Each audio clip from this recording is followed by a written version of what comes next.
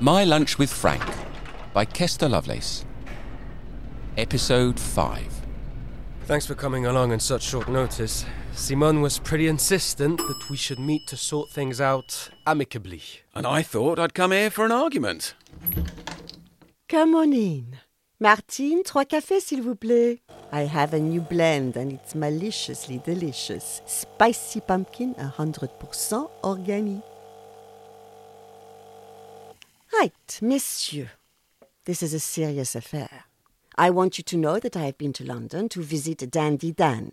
They weren't happy with me over there. They told me off. Dandy Dan really thinks I'm the one to blame. I wonder why. Oh, really? How come? Because I didn't inform Frank of the various developments. It was particularly embarrassing that I couldn't confirm to Frank that you were going to run the show in residence in a theatre in the Paris region. Did you lose my emails? They said that Frank would be massively reassured if you agreed to run the show in before the Sarah Bernhardt. But at our lunch, we did tell Frank that we would be running the show in. We didn't know exactly where at the time, because we were still negotiating with 2 theatres in the suburbs. You were an email copy of all our correspondence, Simone. Yes, but you didn't tell me the residency dates. You made me look incompetente in front of them. Because the residency dates were only confirmed in the middle of the Sarah Bernhardt cancellation. Forgive me, but this is a catch-22 situation. We couldn't sign the contract for the residency until we'd settled the problem with Frank, whose issue, you tell us now, was that he claimed not to know about the residency. That's what they told me in Londres. But for the last 2 months, Frank's issue was not, are you going to run the show in before the Sarah Bernhardt? No. It was,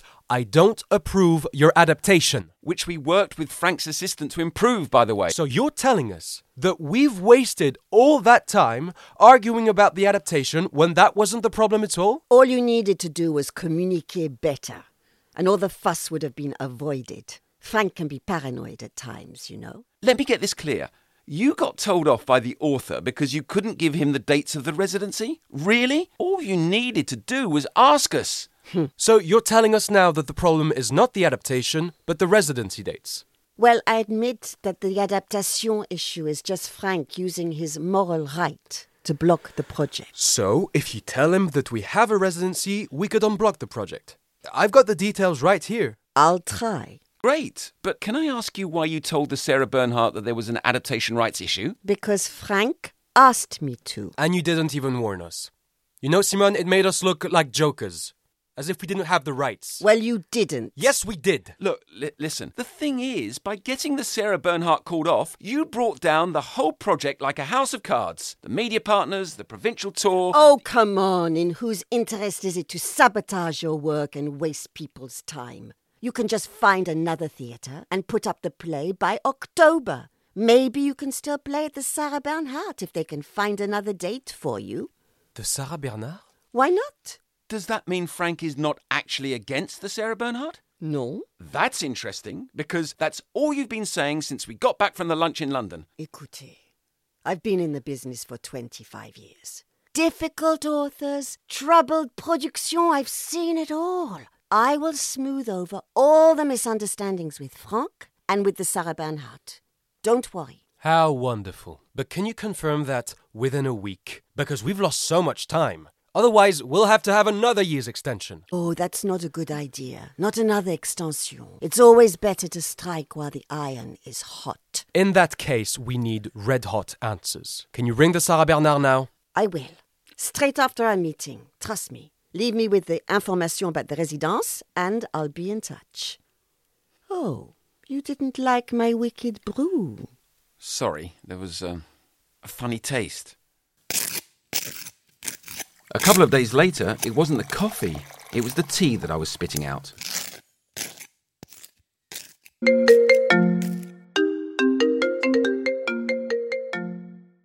No, Lester, please, not again. Just give me a minute. It's fine, Augustin, tell me. It's an email from Simone. She says that she rang the Sarah Bernhardt and the October slot is definitively out.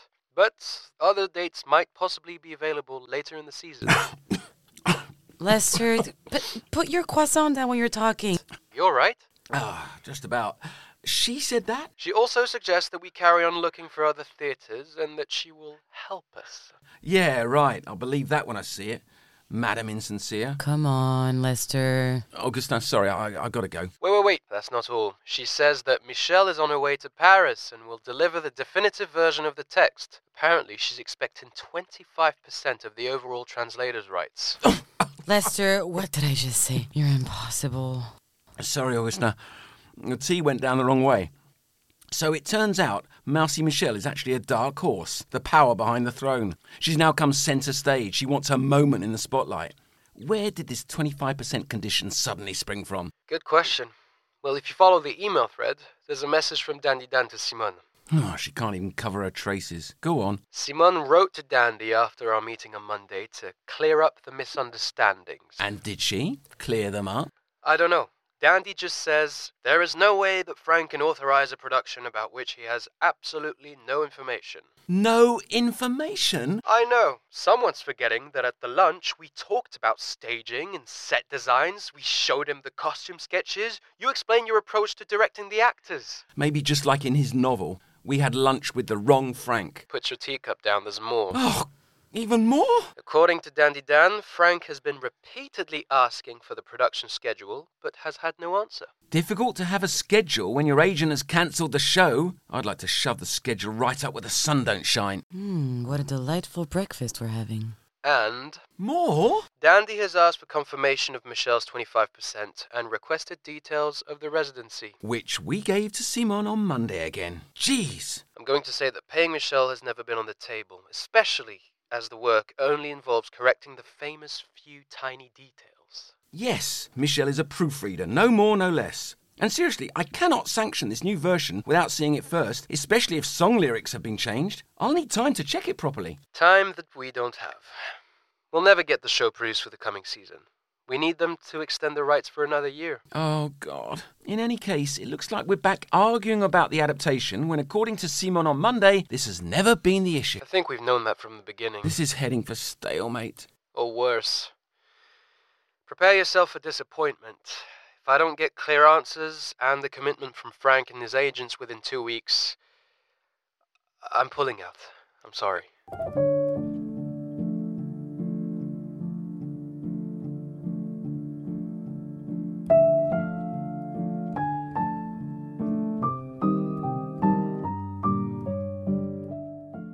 From then on, I had plenty of time to speculate on who had abused whose moral rights. Despite contacting Simone again, Augustin had no reply from her by the deadline he set in March. Goldgrab suggested that Augustin write up a state of play document, explaining why and how the cancellation of the Sarah Bernhardt had endangered, if not outright killed, our production. So he wrote a thorough dossier outlining his position and retracing the history of the project, the people, and the money involved. It was all there. By the end of May, Augustin had still heard nothing in return, not even acknowledgement of receipt of the dossier. Goldgrab sent a gentle reminder to Simone, which did finally elicit a terse phone message telling him that extending the rights was out of the question, as it's still perfectly possible to produce the play before the deadline in February next year. She went on saying that we should stop harassing Frank with our demands and that Frank has been patient and generous enough. Pinch me. Accepting Augustin's money twice? Is the author being generous? I met Augustin for the last time at Goldgrab's office. It's clear that they're obstructing you from producing the show. You can take legal proceedings, Augustin, for breach of contract. You have a very solid case. You should expose them, Augustin. You can't let them win. We've been wronged. But I must warn you, in matters of authors' rights, Paris courts don't award much money. You may reasonably expect more in England, but a court case there costs a fortune. That is, if the author chooses to be defended by his London lawyer. You can't just write off all the money you've spent in the last 2.5 years and let them get away with it. Maybe sometimes you have to cut your losses and move on. Don't make any decisions now, Augustin. Give it some thought. I think he'd already made his decision even before leaving the office. The very same evening, faced with Simone's hostility and the silence from Frank, Augustin announced in a short and dignified email to the star-crossed twins team that the project was definitively and irretrievably over. But, as our beloved author once wrote, you've got to have an ending if a start has been made. I wasn't finished. I was angry. Angry about having spent so long trying to reason with unreasonable people. Angry that, in an absent-minded moment, I missed a step getting off a train and broke my wrist. This meant that I was useless around the house and couldn't drive the kids to their activities. And it brought about more tension with Estelle. This anger stayed with me a long time, well after Augustin terminated the project at the end of May. In August, I should have been running round and round like a madman, putting the finishing touches to the rehearsal schedule, making sure everything was in place for that first day of work for the October premiere. Instead, I was torturing myself and those around me for answers to what had gone wrong. Hey, guess what? I've got tickets for that hot new show at the Sarah Bernhardt. Everyone's talking about it. Do we have to go? It's a bit painful, especially at that theatre. You'll love it. You'll see. It's all about getting back on the horse, isn't it? If you say so.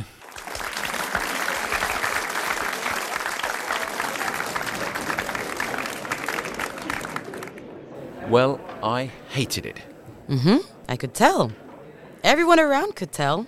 You make it very clear when you don't like something. You sigh and fidget in your seat. But it was terrible. It was loud, it was pretentious. How could everyone else like it so much? Not just a bit of envy in there? Well, of course, I don't deny it. As soon as the lights went down, I just imagined what the twins would have been like on that stage. And at the end, with all that rapturous applause, I felt a pinching in my heart. Well, a glass of wine or two will sort that out. Oh, I'm sorry. I can't face going for a meal now. Can we just go home, please? I feel physically unwell. Yeah, well, with you in this mood, you're not exactly a barrel of laughs.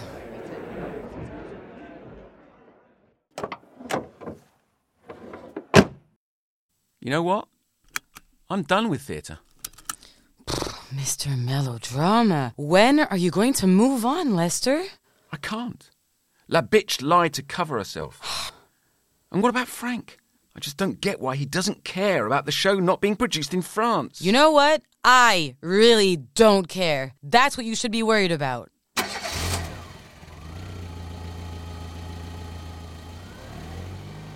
The summer came to an end. It was a year on from the production of our glorious teaser, which you can still find on YouTube, by the way. Oh, smells good. You know, technically, Augustin still holds the performance rights. Wouldn't it be just brilliant if the agents gave the rights to someone else, and we find out and we block them and bring down Simone in the process? Ta-da! I don't believe this. You're still fantasizing about this. I can't help it. I still love the star-crossed twins, Estelle. And me? Do you love me? What is this? Life imitating art? Do you want to end up like the twins? No, of course not. But I just wonder, what if we'd never gone to lunch with Frank? I just can't deal with this! Now who's being melodramatic?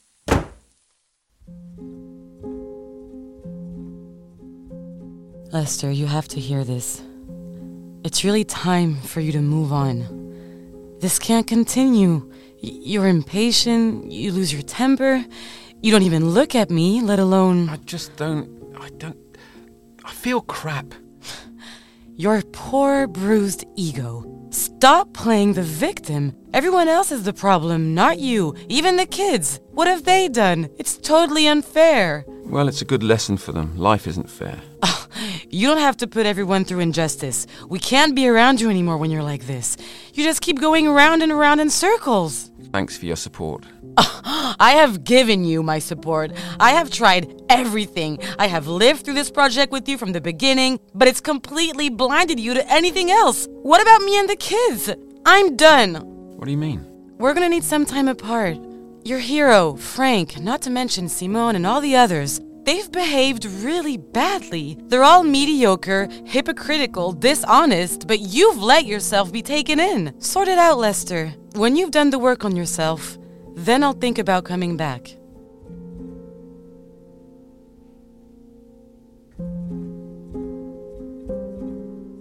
When I'd taken the project on nearly 3 years before, I'd been so excited to be bringing one of the UK's national treasures to France. To be working with some of the best musical theatre actors in Paris. To imagine staging a show in front of 2,000 people. To be hearing those show-stopping songs belted out.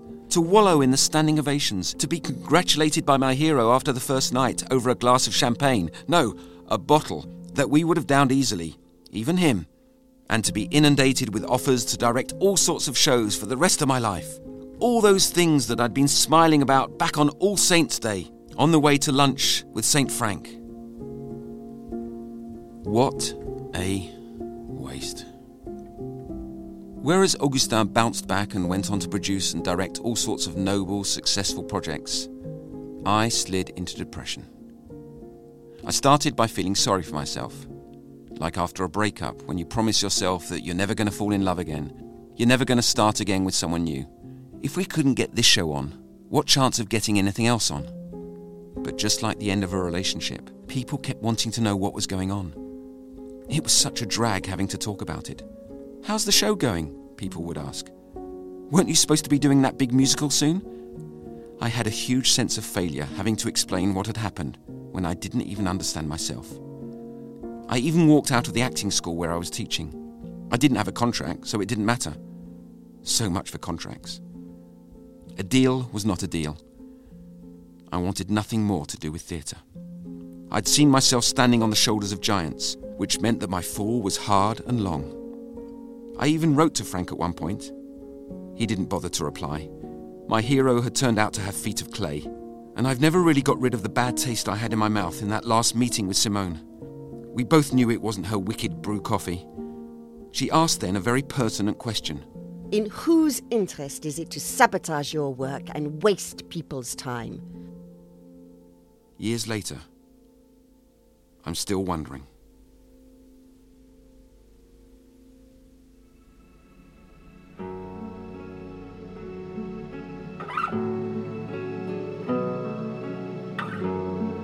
In episode 5 of My Lunch with Frank by Kester Lovelace played Lester, Oscar Lesage, Augustin, Vivienne Vermès, Madame Goldgrab, and Julie Callier, Simone. Manon Clavel was Estelle. The sound was designed by Laurent Polleret. My Lunch with Frank was directed and produced by Joanna Schibist.